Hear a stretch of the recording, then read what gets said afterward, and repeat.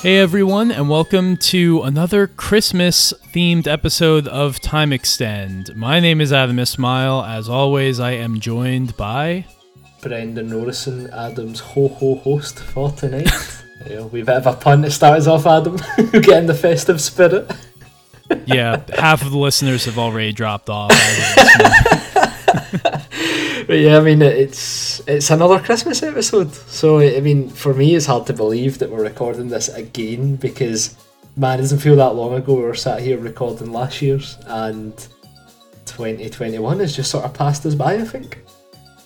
Yeah, I remember recording that one and just this somber feeling in the air of like, this has been a really weird year and it's been really tough, and really hope that all of you are staying safe out there. All of these things are definitely true, but I think the tone's a little bit maybe more numb this year because 2021 was the realization that, this is just how it is now. Like, we just have to just get used to this. So still hope you're doing well, but also can't wait a year from now to have this exact same conversation. I think like numbness is such a good way to describe it, because last year was more the fear and loathing, I suppose, of what was out there and trying to avoid it, whereas, like you say, we're at that position now where we know what we're fighting against, so to speak, and everybody wants to do as much as they possibly can within the rules. So it's created an interesting, challenging year for everybody. The cool thing is that in terms of racing games, 2021 was fairly interesting, to say the least. We had our usual kind of mainstays like Formula 1, we had the behemoth Forza Horizon 5, but in amongst all of that as well, we had some cool projects like the Racing Lagoon translation and all that type of stuff, so it's not as if there's a shortage of things to talk about here, is it? You know, I think this year, I feel like entering this year, we kind of suspected it was going to be a quiet year, and I think overall it was a pretty quiet year. I guess it would depend on how strongly you weigh Forza Horizon 5, which, not to take anything away from that game, obviously a monumental release, but we had to wait all year for it, and it was, as good as it was also very predictable. So this wasn't really a year of surprises, but there were a couple. I mean, like, you know, Circuit Superstars. Yeah. I remember you talking about that back in the spring, well before it like finally released, and that was a fun little discovery that nobody really saw coming. And I mean, that Racing Lagoon translation, we talked about at length our last episode, and if you missed it, you can go check it out, because that's what it's all about. But yeah, that's definitely my standout gaming highlight of the year, no question. I don't know if I will ever have another experience again for the rest of my life where I play a game that makes me feel like that weird sense of like fake deja vu that doesn't exist. Yeah. Like a game that I feel like I grew up with, but I really didn't. Yeah, I think that's a good way of describing it, because as we talked about at length in the episode, and obviously we don't want to repeat too many points about it, it just offered an experience that you just really don't get nowadays. We get sort of experimental stuff in racing games, but that was just such a bolt from the blue, taking established concepts from JRPGs and stuff and wrapping it in a racing game, and having the chance to play it in English as if it was just like a newly released game was like such a surreal experience, and it perfectly suited to the times we're in now, I suppose, in terms of offering us something that we didn't really see coming. And it's been great to see the reception that it's had as well, just in terms of mainstream games media covering it, and then obviously the kind of racing genre fans themselves have kind of welcomed this with open arms. And I mean, personally, I've still not played it as much as I would have liked to past the pod, but for me, it's one of the most interesting experiences I've had in a racing game in quite some time. Yeah, I mean, it's just interesting to think, like, how often do you have that experience where you get to play a new game that is a product from, 20 years ago, from a different time? Like, I obviously complain a lot about sort of the cookie cutter nature, of a lot of the open world racing games out there today. And here you have, technically it's not open world, but here you have the 1999 JRPG version of that. And it instantly transports you back to another time and kind of puts those, I guess, feelings and opinions on trial in terms of like everyone always says that they want something old school. It's like, here's a game that's actually giving it to you because it very much is old, but no one's played it before, at least on this side of the world. And you kind of come face to face with that, and if anything, it confirmed to me like, yes, this is what I want. I thought this was what I wanted, and it is in fact what I wanted. And I would love if kind of the indie scene sort of pick that up. But yeah, it was a year where there were games like that. There were games like Circuit Superstars, as I said, where it's like, you had this like weirdly serious racing game wrapped in like this very casual looking sort of quaint appearance. And I think it's cool whenever games sort of subvert expectations like that. It's not my kind of game, but I appreciate what it's trying to do. Yeah, I think that's a good way of putting it. I think when we discussed it initially, I did kind of talk a bit about the promise that the game had and the interesting concepts that it contains, and I kind of fall into a similar boat to you, Adam, in the sense that it very much blew me away at first with what it was trying to do.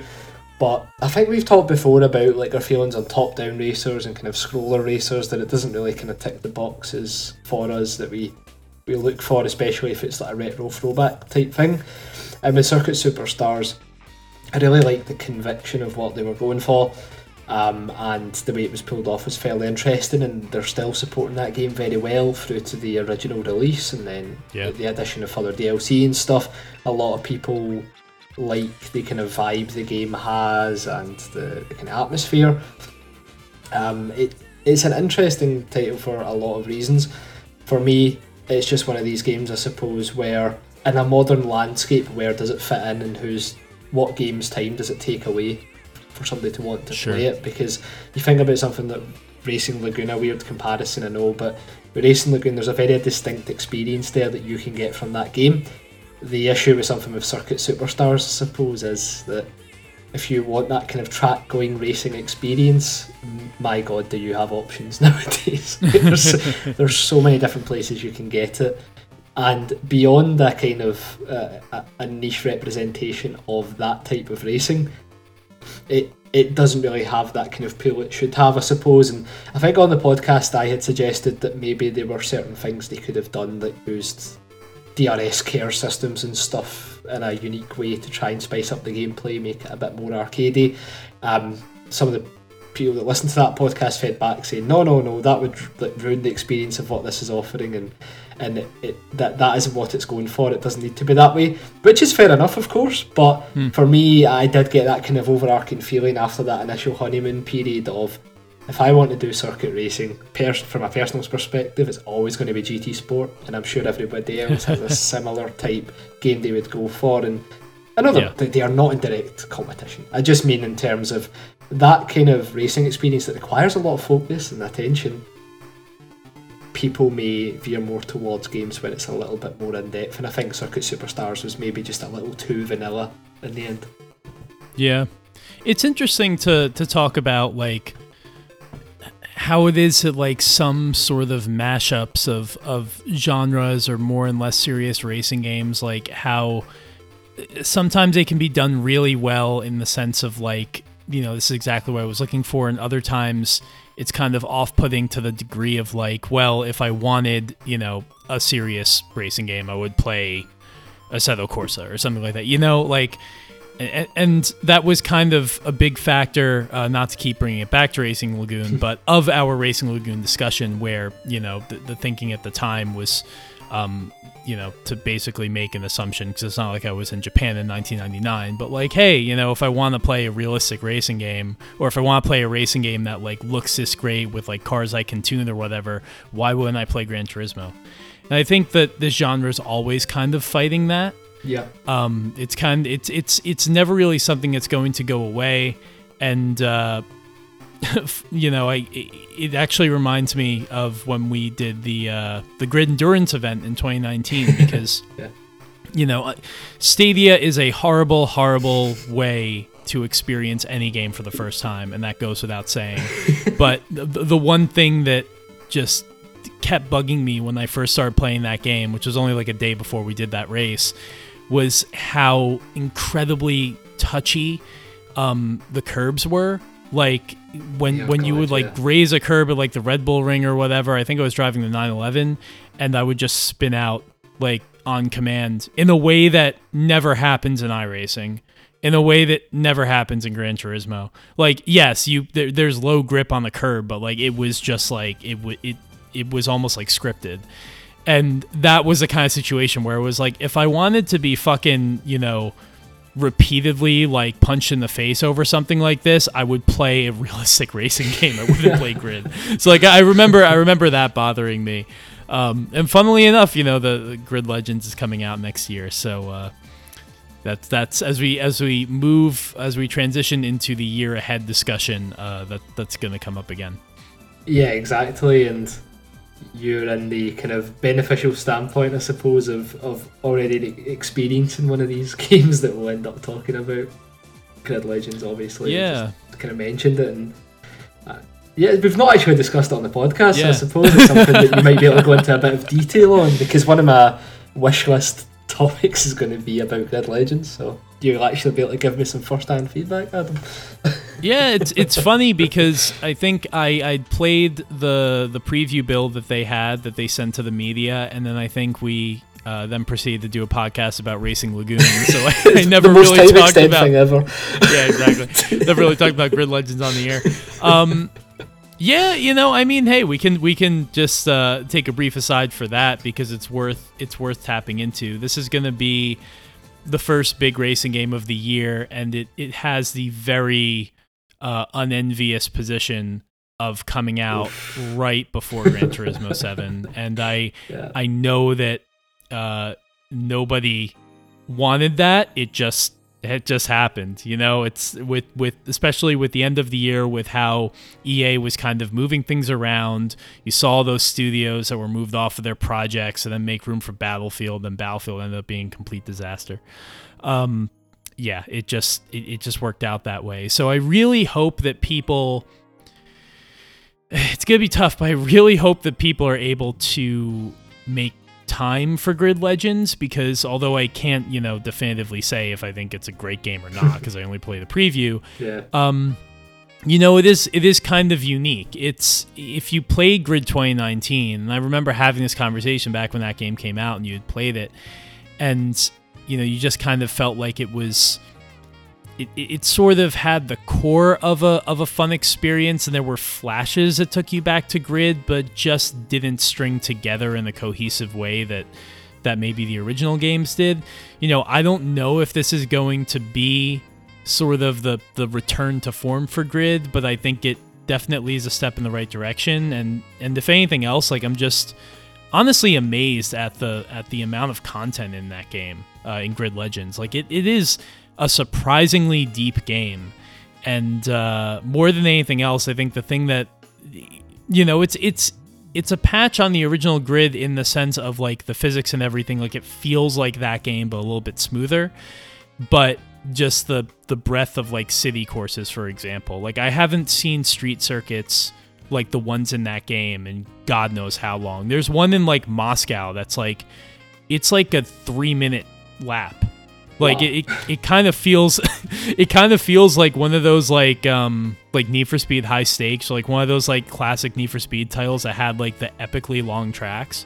It sort of reminds me of that, and the whole street racing vibe. There's, I would say that's probably closer to Project Gotham Racing than anything that we've had in a long time. There are a lot of moments, especially driving around like the track in Russia, where I was thinking like, this feels like PGR, and sure enough, Paul Lavelle, who of course friend of the show, has been on a bunch of times and he's working on the game.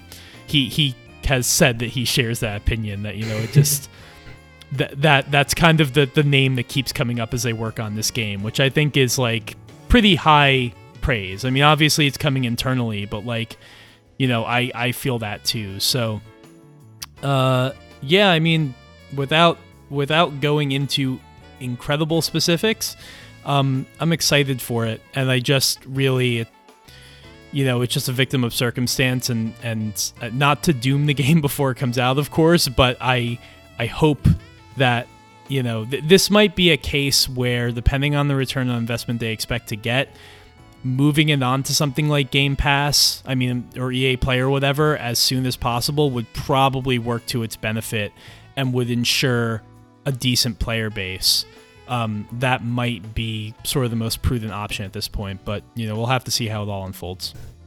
Yeah, and you throw in the cross-platform multiplayer alongside that, and you've got an arcade racer that's incredibly playable across a variety of platforms. And if there's one area that we haven't really ticked off in the racing game side of things, I think it is a highly dependable cross-platform racing game that people want to play. I think to this point we've had Dirt 5. Is that it in terms of Xbox to PlayStation, or am I missing a few? I must be missing a few. I can't remember. I don't know. Project Cars doesn't. F1 must, right? Or does it not? Maybe. I'm not sure, actually. I'd need to look into that. I'm guessing leaderboards at the very least, because Codemasters has been doing that for ages anyway. But no, you're absolutely right. Yeah. It's it kind of makes you wonder that the first game to really master cross-platform play, Xbox, PC, and PS5, via the racing games, has the potential to explode in the way that, not to the same degree, obviously, but in the way of an Apex or a Fortnite, a game that is really accessible to everyone. And I'm just amazed. That's why I could not believe it when Dirt 5 came out and they were like, we'll add crossplay later, because I liked that game, and I was like, you guys are shooting yourself in the foot. You can't, that should have been a priority from day one. We're at a point now where crossplay isn't a nice to have. I think especially for racing games that depend on that player base, it's a must have. So, we'll have to see what happens. Even, Microsoft obviously understands that with how Forza is playable across both Xbox generations and PC, and a lot of people kind of frame the Gran Turismo 7 on PS4 discussion as a function of they can't sell enough PS4s. Or they can't sell enough PS5s, or they can't get them out there. But I think it's just a smart thing from the player base perspective, because Gran Turismo needs that for sport mode, and it's extremely important that they have a sufficient number of players active at any given moment. Yeah, exactly. And that point ties into what's on one of my wish list points as well, what you just said there, funnily enough. But to tie back to Grid Legends and the potential that's there, I've seen firsthand what the Grid series is actually capable of in terms of bringing a more kind of mainstream audience into the racing games and making them excited about them again. I think I've mentioned this a few times, but for whatever reason, the original Race Driver Grid really got the attention of my dad, and he became a proper Grid online player for what must have been a year and a half. He even had rivals online and stuff. He knew their names. They popped up, and he's like, "I'm gonna get this guy." Wow! And it was that was it for a good year and a half. It'd be playing Race Driver Grid till midnight and then just fucking about in PlayStation Home. It's a very surreal experience, because my dad didn't really play any games at all after Pro Evolution Soccer 4 or something, and for some reason that combo just be a few beers, just PlayStation Home, fantastic. Annoy some people, play some Grid. But that's always my kind of reference point to what I think Grid is capable of. And then in many respects our Grid event was also in a similar vein, that type of experience of, we had fucking games journalists in that event, we had game developers in that event, we had games fanatics in that event, we had some of my friends in real life who didn't play racing games in that event, and we all had an absolute it was an absolute crazy cocktail of nonsense because it was on Stadia, but the actual kind of racing and stuff was a good laugh. And I really think that Grid Legends has got the chance to kind of tap into that, especially with the kind of corny story and stuff that it's going to have, and however that turns out, that will be a good kind of an interesting thing that might get people to download it. I'm very much in the same mindset as you, Adam, where it's like you need to put this in as many people's hands as possible, and that is the key part. Even if you take away Gran Turismo 7's close launch, for me, I think, and this is like total, like this is just speculation on my part and the way I've seen things. I have a feeling Codemasters know exactly where their games flourish and where they get noticed the most. And I really do think it's these platforms like Game Pass and PlayStation Plus and the like that makes people actually kind of pay a lot of attention to what they have to offer. You'll always have the hardcore that buy the games, but it's one of these situations where even something like Dirt Rally was getting a bit of traction on these platforms, and that's as hardcore as it gets, arguably, in terms of the discipline it's trying to show. Their games just kind of shine on those type of platforms. The ownership of EA now will help play into that a lot more, and I'm sure they'll be able to get onto those platforms sooner through EA Play. I think Grid Legends has got a great load of potential here, and I've not played it, obviously. I've read your fantastic preview on Jalopnik. Small plug there, to go read it. And it does sound like it's a step forward from Grid 2019, which is what I expected, to be honest. I think there's a lot of grandiose comments about the support that game was going to get that were kind of silently dropped, and then the game was just kind of finished, so to speak. I think everybody had a feeling they were moving on to the next thing, which was kind of confirmed quickly after. And if you think about Codemasters the stable of racing games that it's going to have, there are murmurs of how they will freshen that up, and where Grid Legends can now sit, if those other things kind of come into fruition, means that there's some real opportunity here for Grid Legends to kind of carve out that arcade multiplayer racing space for itself. Because, being truthfully honest, is there another arcade racer out there that can match the kind of platform reach that Grid Legends is going to have, cross-platform multiplayer, potential through EA Play? Like, this could be a game that's very, very available for a lot of people, and that is so important in the age of Apex, Fortnite and the likes. It's the kind of mind space of gamers now comes through the means they have to play games, as opposed to the hype beforehand. I feel as if you put your game out there and people can actually get into the kind of nuts and bolts of it, they'll know if it's for them. I think Grid Legends probably won't have a massive hype train before it comes out. I think it could actually experience a little upshoot in popularity once it does release, and some of the information about the game is actually being fed by players. I think that's the way I kind of see it going.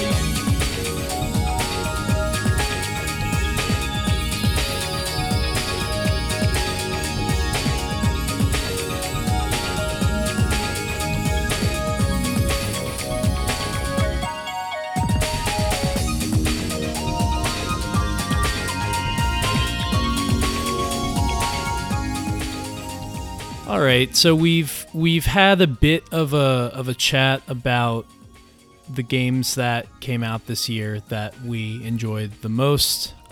We had a bit of a chat about the games coming out, or at least one of the games coming out next year that we're excited for. And now thought it would be good to kind of move this in the direction of a wish list sort of discussion for 2022. And not so much in the terms of like, you know, new games coming out in 2022 we want to play, because if I'm honest, the list right now is pretty slim. Obviously, Gran Turismo 7 is a titanic release, but beyond that, who knows what we're going to get. So it's really not so much about GT7 or any game coming out next year specifically, but more about the games that we've always wanted to check out that we just haven't yet for whatever reason, that have kind of slipped us by.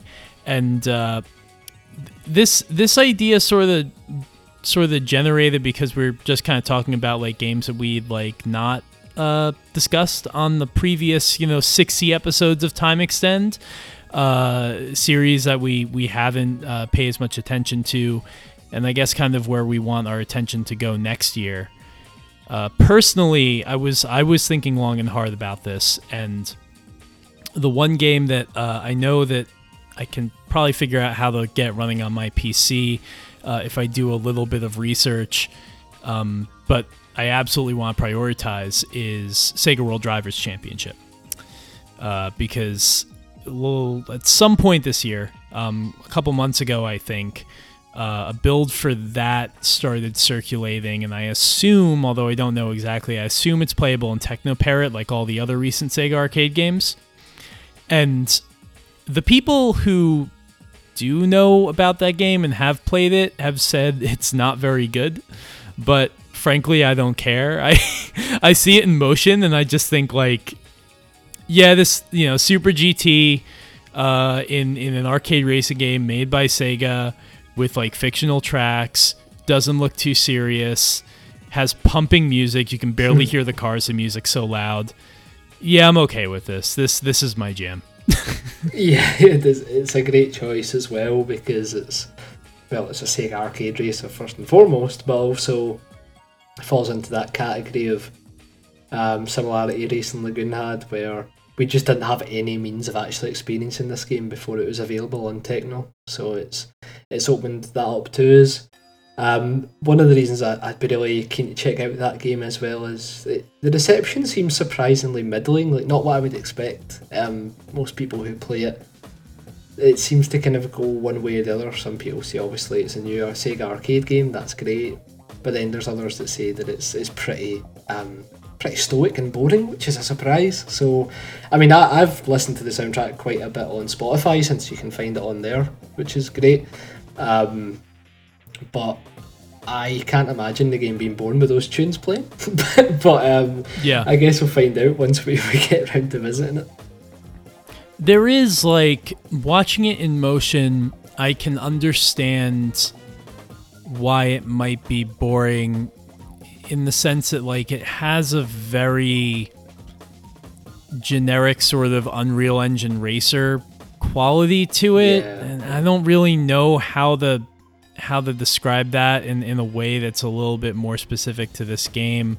Because people say that about a lot of games that run on that engine, but it's just something about the way that the cars move or really don't. It doesn't seem like a very dynamic or visceral racing game, and honestly, and this is going to piss a lot of people off, all of those complaints, it honestly reminds me of like a Ridge Racer, like late era Ridge Racer type thing, where it's like something like, yes, the game is moving very fast, and yes, the music's pumping, but I don't feel anything.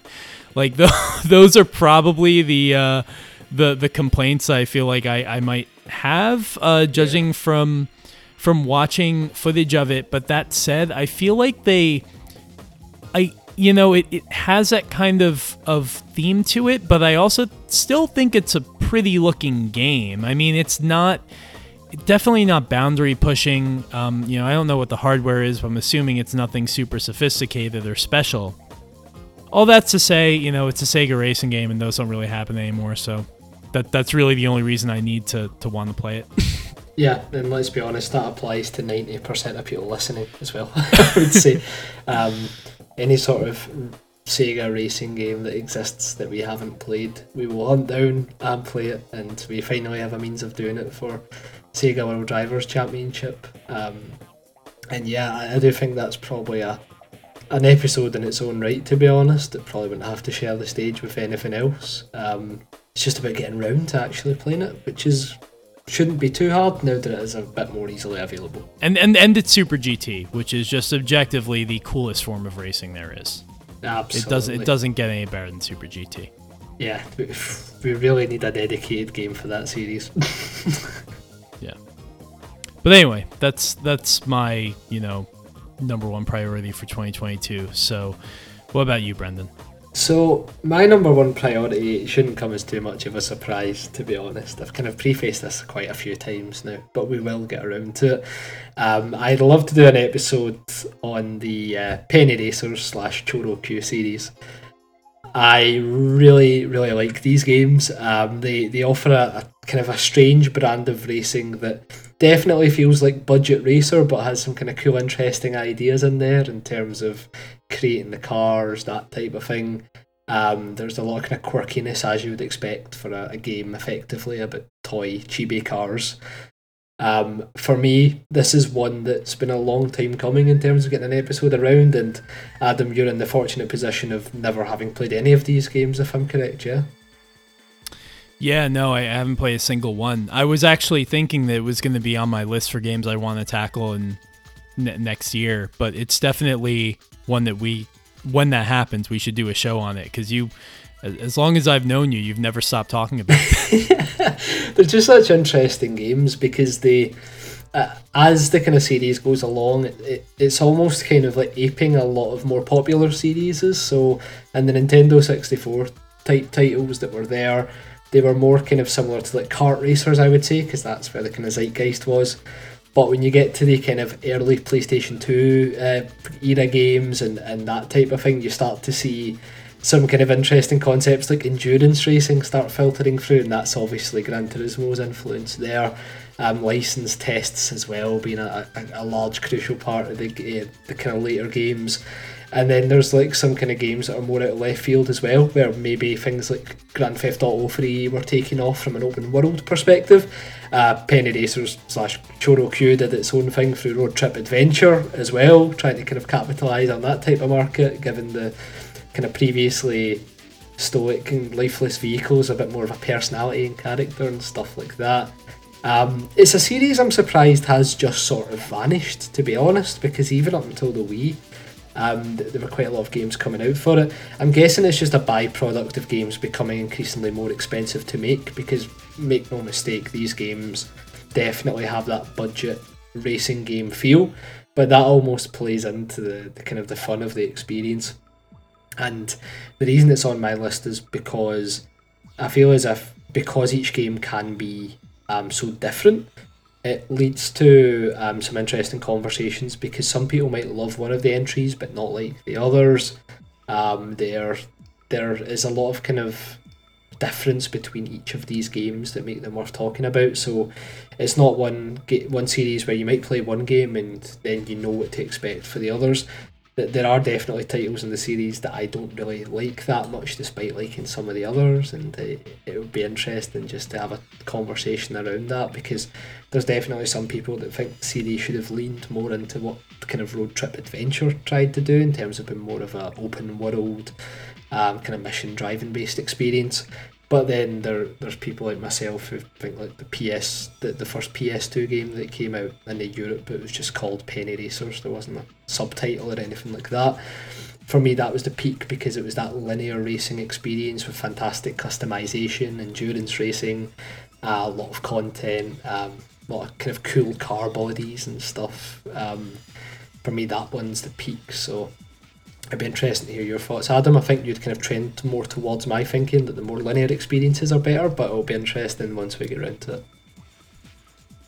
Yeah, I'm browsing Wikipedia. I'm kind of looking through these games, and it looks like it has such a convoluted history. There's so many of them.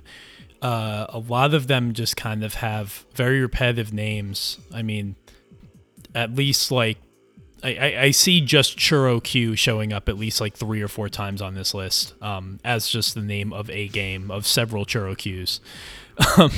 In the one that came out in 2004 and 2005, that was developed by Barnhouse Effect, which is a developer I've never heard of before in my life. That was just called Choro-Q in the West, but in Japan it was called Choro-Q HG4, which is...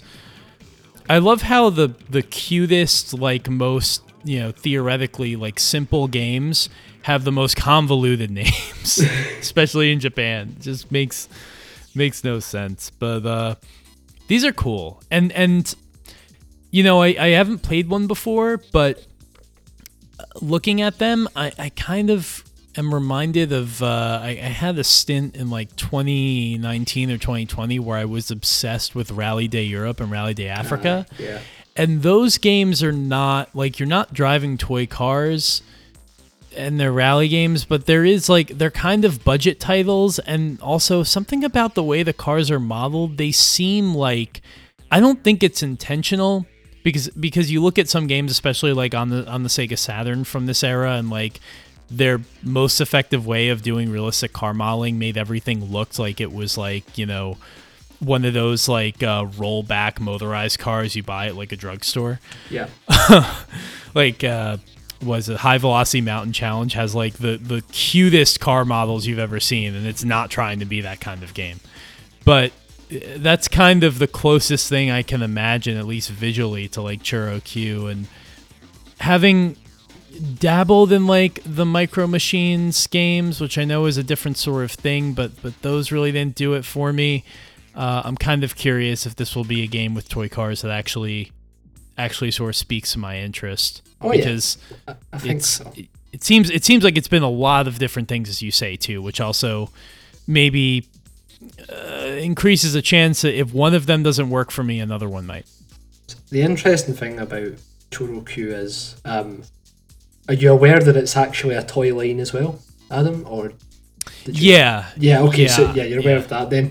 So I think that the interesting thing is that the games are so close to being pretty much a young budding car fanatic's dream, because if all of the cars and stuff that were in these games were licensed, then eventually I think it was the Wii game where the cars were actually licensed.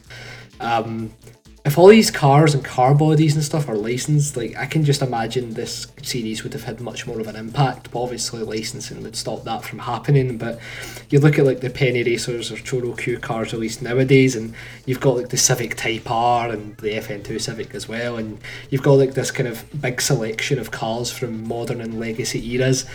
And I think there'd be something so endearing about a toy car game like that. No slight to Hot Wheels Unleashed, for example, but because that's more kind of proportionally correct car sizes, it's a little less fun in my opinion. Whereas with Churro Q, I just love the way some of these little cars look, like a Ferrari F40 just like squeezed down, like heightened up as much as possible just to look ridiculous, and the game just kind of oozes fun like that, and I think that's why you might enjoy it. One of the sad things about the Western releases is that for a good chunk, the kind of cover art and artistic flair for the games is pretty much butchered, as was the case for a lot of games in this era, where the Japanese covers for these games are incredible looking. They're very fun, they're very vibrant. But then in the West, it's kind of a lot more diluted, and doing that weird thing where a game like this will benefit from having a realistic colour palette, or so somebody thought, and it just kind of nullifies the kind of the fun factor, I suppose. But that's a very minor gripe, because the actual gameplay is obviously identical. But if you look at some of the kind of Churro Q toys and stuff that were available, I always do wonder what it could have been like to have like a fully properly licensed like Churro Q game, like my favourite versions of the game, but it was like kind of linear racing. I think you could have had a fantastic game here, but that doesn't take away from the fact that the games that actually came out are budget, but they're good fun. And there's just something so funny about attaching wings and like a kind of a floating device to a minibus or something, and watching it blast past a Bugatti or something, and the engine swaps and all that type of stuff. It's great fun. There's a good amount of variety to the gameplay. It's an interesting series, and it's still one I think that a lot of people have actually overlooked, and I do think it's that thing that they look incredibly budget, and in Europe that was absolutely the case, since they were published under Midas Interactive, who just pretty much put their name to anything, really. So Penny Racers was left that much of an impact on me that it made me try some of the other racing games that they had published, which was a huge mistake. But that's more of an endorsement for how good Penny Racers was, as opposed to anything Midas did specifically well. Obviously, some of the shit they published is better left not talked about. You know what's funny is, like, I'm just, browsing Google Images, kind of looking at these various versions of these games, and like the PS2 one looks unsurprisingly bland and pretty lifeless. I feel like I wouldn't like this game. But then when I look at like the PlayStation 1 games, they're beautiful. Like these low poly, the textures just have these gigantic pixels, but they look good. Like they look almost like kind of DS games, but like a pretty, like maybe like a Mario Kart DS or something like that, which is a style I think works better for a game like this. And even though, the one on the N64 looks really, really gross, but the one on the GameCube looks, which is called Road Trip the Arcade Edition, which is a hilarious name. That one doesn't look half bad. Kind of a halfway between like the really pretty PS1 games and the really ugly PS2 games. I feel like a game like this would definitely benefit from being revisited today in the indie space, because like it's relatively easy to make a game with that signature low poly look, whereas back in the day, especially on like the PS2 or something, everything had to be as realistic as possible. Even this game about toy cars had to have these like incredibly muted dull colors and like smeary textures, and thankfully we've kind of moved beyond that. So it looks like this is going to be one of those classic series where some of them are terrible and some of them are like just these rare gems that you just never expect to find. Yeah, exactly. And the one that you describe as boring as funnily enough, the one that I enjoy the most, but visually that is the one I was referencing when I'm saying like it almost feels as if it was influenced and byproduct by Gran Turismo or something, where they've tried to replicate a more standard looking racing game, and it definitely just kind of nullifies the vibe of the game a bit. But Road Trip Adventure in itself, there's an absolutely hilarious piece of dialogue that I always remember from that game when I was young, and I'm going to post it on the Time Extend Twitter now as well. But it's two cars talking, and one of them's like, "What are you saying?" And the other guy's like, "I'm tired of being president. Why do I have to be locked up in this small room?" And it's just like two old like American cars just like on the screen as if they're having this like dramatic debate. Oh my god. It's just so fucking funny, man. The dialogue in that game is incredible. There's like there's a specific character who's like a bin truck and it's so funny because in every game this bin truck is always dead last. You're lapping it if it's more than like 2 laps a race and stuff, and by the time Road Trip Adventure comes around, they really kind of flesh out that characteristic that this guy is slow, but he chooses to be slow because he's taking in the scenery and just enjoying himself. And there's just a lot of like silly bits of characterization like that. So it will definitely be exciting. It will be different, but I'll be curious to hear your thoughts, Adam. Well, I'll tell you, I just discovered that Chorokyu Park was released for the Sega Saturn in Japan. I'm assuming that it costs $18 billion, but if I can get it for a reasonable price, I will do that. Actually, looks like loose discs are 10, complete 25. That's very attainable. And like I've been wanting to get my hands on more Japanese Saturn racing games. I just never know which to buy because honestly, most of them end up being quite disappointing. Everyone talks about like the Shotoku games or whatever, or Toge, and I never really liked any of them. But this looks like fun. There's a fantastic low poly Lancia Delta in that game as well, so you've definitely got to buy it just to see that. Absolutely. Honestly, it's so pretty. Oh, look, there's a Game Boy Advance one. Did you ever play that one? I did indeed. That's actually, when I got my GBA, it came with that and GT Advance. Yeah. So that was a good day. I have just secured, well, I don't have it in my possession, but a pre-order for an Analog Pocket, so that seems like the perfect seems like the perfect game to get into that system with. Absolutely. I'm incredibly jealous. I did see pre-orders were live again. I was so close to pulling the trigger. These early impressions for that device are incredible. Some of the kind of Game Boy games, racing games, are going to look incredible on that screen. Yeah, I think people... Ben Jedwards, who's a guy who's he's written a lot and his violins are all over the place, but he's on Retronauts. He had a thread that I went through today that was about like he was like, it's a good device, but like it's not perfect, and nobody's talking about the ways in which it's not perfect. And apparently like the tolerances for like the cartridge slot are so incredibly slim that like if you put a cartridge in and not quite the right way, it could like press up against the label and actually kind of scuff it or peel it off. Which I know I've never been, most of my Game Boy cartridges, especially because I haven't played those systems in so long, are in horrible states. Like they work, but they look like absolute trash. So I've never been the kind of like Game Boy fan that's gonna obsess over the quality of like my cartridge or whatever. But like basically the point he was making was that like, hey, it's good, but like I think that there's not enough tempering of expectations in the press, which the way, and honestly I'm guilty of this too, because I remember I reviewed the analog the Mega SG and the Super NT when I was a Tom's guy. Then I think sometimes we get so like just happy that someone is making a device like this that we maybe tend to overlook things that aren't necessarily where they need to be.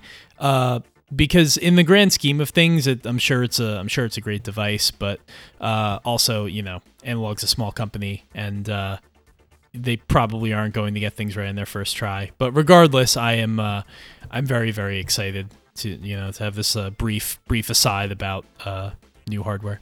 Yeah, I mean, like you say, I think with these kind of enthusiast specialist devices, the fact of the matter is a lot of people have already kind of made up their minds and that they're going to love the damn thing, because why wouldn't you look at it? It's so beautiful. But it'll be interesting. I've actually made the call that if I'm going to get that or the Playdate, I don't know if you've seen that, I'm going to go for the Playdate because it's such a strange looking device. However, the Pocket might be back on the menu because the production of that has been absolutely hammered by the chip shortages apparently, and they're having to rework the entire motherboard. So who knows when that'll even release now. For the Playdate? Yeah, so for the Playdate, the chipset they were using, partly the shortages are that bad they couldn't get any until 2024 for the specific stuff they were looking for. So they've had to basically go right back to the drawing board, and I don't mind pre-ordering these devices to show support, but that is an incredibly large setback, so maybe the Pocket might be in my future a bit sooner than I thought. I thought the Playdate was a really cool looking device, but it's one of those things I want to love. Like I want to be like, yeah. I need this in my life, but unfortunately, if I'm honest, like nobody needs the design. Yeah, the design looks really, really cool. I imagine it feels amazing to like turn that crank and everything, and that's like such a cool, wacky idea that I support it. But like, it's just not the kind of games I like to play. Like, yeah, I'm even stretching it with the Pocket because I know like I'm not gonna really go back, and like I think I have a copy of like Super Mario Land 2. I'm probably not going to play it for more than like 10 minutes. Yeah. But I know that I have enough random Game Boy games that I'll get some enjoyment out of it, and also like the support for Game Gear, and now maybe I'd been like going back and forth with myself over like the last 10 years about whether or not I should pick up a Neo Geo Pocket Color, but this just supports Neo Geo Pocket Color games, so I'm set. Yeah, I think that's the thing, isn't it, with all these types of devices? The truth of the matter is you'll never play them as much as the price probably demands, but it is very much, it's a want for hardware. I think that is kind of the main driver for buying it. I know for the Playdate, for me, for example, the reason I was going for that was literally just the very unique concept that it had, as opposed to anything specifically it'll offer. But part of me is also like keen to see if some strange racing game-esque thing type ends up on it, and it'd be pretty time extend to have some sort of review of that game on that console. I'd love to imagine like some kind of wireframe, kind of Wipeout type game. It would probably hurt your eyes, but it would also probably look pretty cool. Yeah, it would indeed. What a strange aside that we've ended up on from Penny Racers. Yeah, well, I mean, that's one of the cool things about doing an episode like this is we just kind of go wherever the conversation takes us. But, yeah, and then, hey, it could, especially if you can get your hand on one too, it could spur kind of a of an episode about. I think we did one on handheld racers.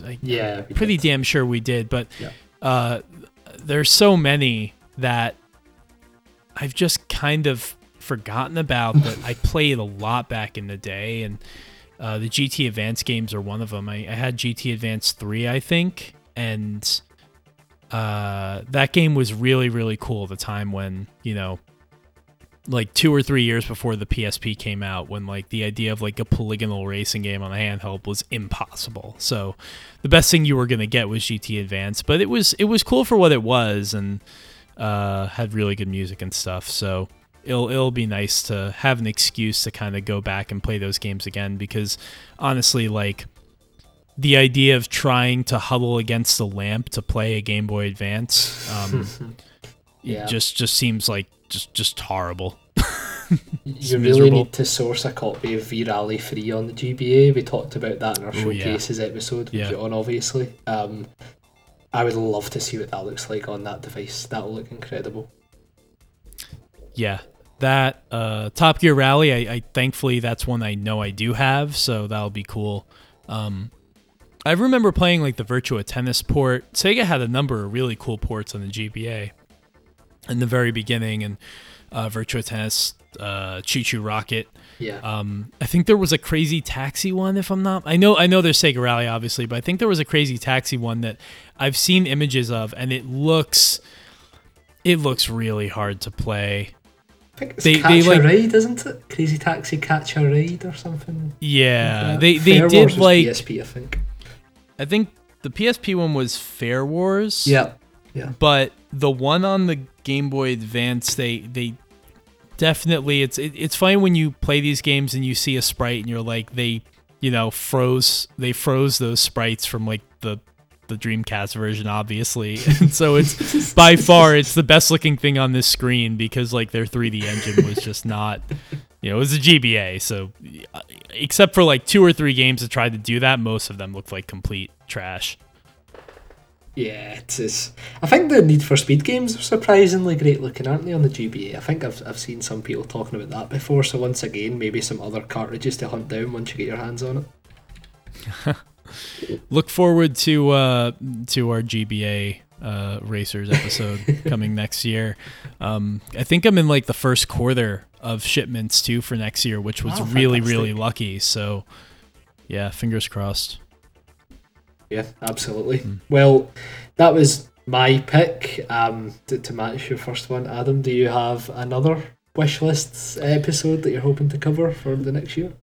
I mean, not especially. Like I know there are games that we need to talk about that we just haven't yet, because we've been trying to get them, or like one that I've really been wanting to get into is Daytona 2001. Yes. But I know that one's really, like, I have it, but I know it's really hard for you to get your hands on it. And I don't necessarily know that we both need to play every game that we talk about, but like there are a lot of gaps in series that we've talked about with individual games that we just haven't really discussed. And for all that we say about like Scud Race, we never had an episode about that either. So maybe 2022 will be the year where we finally come to grips with both of those things. And I know you have Sega Rally 2006, so that would be really cool to talk about. That would be absolutely. Hard game to play without a translation patch. That's probably after Racing Lagoon. That's the next racing game I want to see translated, but don't think that one's ever going to happen. No, I don't think so. But that's a good. I think those two are good ones. And then the other one that I'd actually written down was the Runabout series. You get much experience? Oh yeah. I played the Dreamcast one on a burned CD-ROM, and it was it's a weird game. Yes, very fucking strange, man. That's one of the reasons I want to talk about it, because my oh my, these are weird games. I just distinctly remember like playing the game for the first time, and as I said, I burned it. This was probably like 2011 or 2012. And I'm just trying to figure out, why is there the unmistakable sound of a dog barking like every 15 seconds? And it has, I was thinking, I was like, oh, I must have botched like the burn, like whatever ROM I picked up is borked, like it didn't, something went wrong. So I think I burned another one and it was exactly the same thing. And I was like, no. And then I found like a YouTube video and I'm like, no, this game is just that weird. It just plays random sound effects for no reason at all. Like it's just such a weird game. The whole series is like something out of a fucking creepypasta or something, man, because the random sound effects side of things, the random missions that get weirdly dark sometimes as well in the later games. Some of the endings to Runabout 2 on the PlayStation 1 specifically are very fucking strange. They have to be seen to be believed, so YouTube that if you want to kind of preempt a bit of madness. I just think it'd be funny to try and talk about these games and rationalise what they are based off of our small discussion about Enthusiast's intro. Because I feel as if Runabout is like the game series equivalent of that type of like illogical nonsense.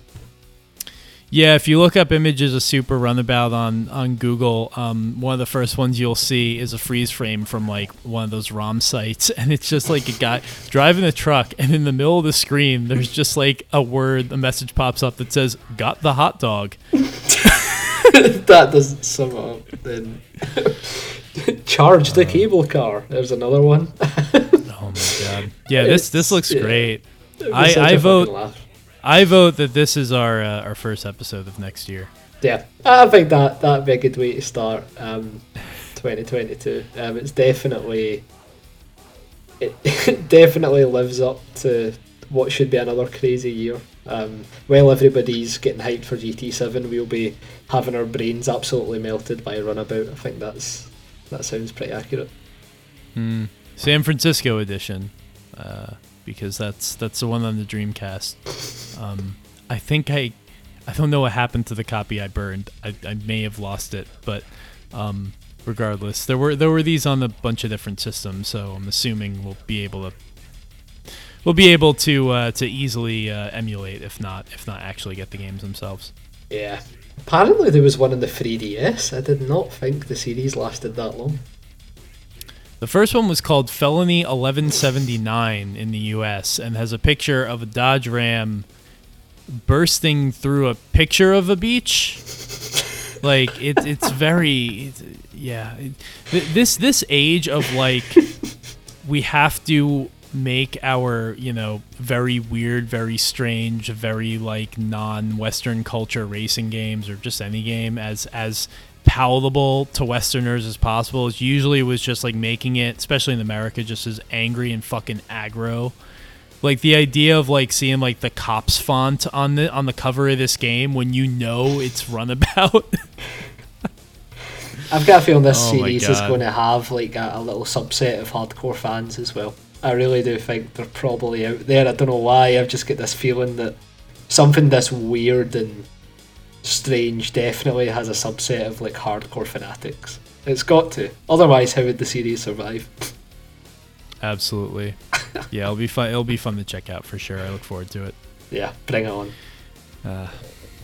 But yeah, I think that's a good place to end, and it was a nice little stroll down the previous year we've had, and things we're excited about in the year that is to come. Obviously, we're both mega excited for GT7. That goes without saying, which is why we didn't really say it much during this episode. But when that comes around, that's gonna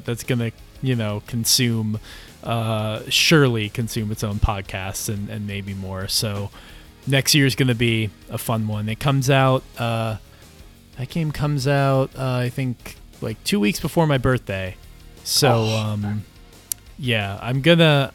When it does, I might just take like a day or two off and just, if any of my coworkers are listening to this, or if you don't see any output on Jalopnik from me on those like 2 or 3 days a week that Gran Turismo comes out, the reason is because I'm playing Gran Turismo. Man, I think so many annual leave days are going to be taken like in our Discord server. It's just going to be like everybody will have the time off work. I think it was Paul who'd said that we do a GT Thursday session, obviously, and then look at midnight, we'll just transfer it over to GT7 and race a shit box for another few hours online. Yeah. Yeah. Maybe that might be a case where we have to break out the streams again. Yeah, I think so. Yeah. I think so. I mean, maybe that's something we put on the wish list to try and do more streams, but Do more streams. It many times, man. Oh, the amount of effort that goes into streaming. All hats off to anybody listening that does that on a regular, because the effort involved, jeez. Yeah. Yeah, streamers deserve all the love. That's it, mate. That's it. Well, thank you for listening to this episode, and indeed, thank you for the year of support. And, if you've been following us for a while, we really do appreciate it. And anything, any sort of comments you send to us on Twitter, and of course, everybody who is a member, who is active in the Time Extend Discord, that is, of course, available to anyone who wants to join. Just send us a DM. We thank you for your support, involvement, just shooting the shit with us in in all of the ways that you do. It's what really keeps us doing this.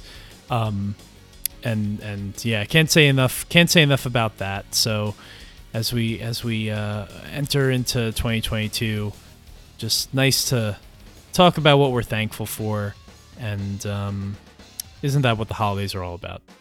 Exactly. Hope everybody has a fantastic festive period, however you celebrate it, and we'll see you in 2022 to lose our minds to Runabout and everything else that comes after that point. It's gonna be a great one. All right, see ya. Cheers, guys.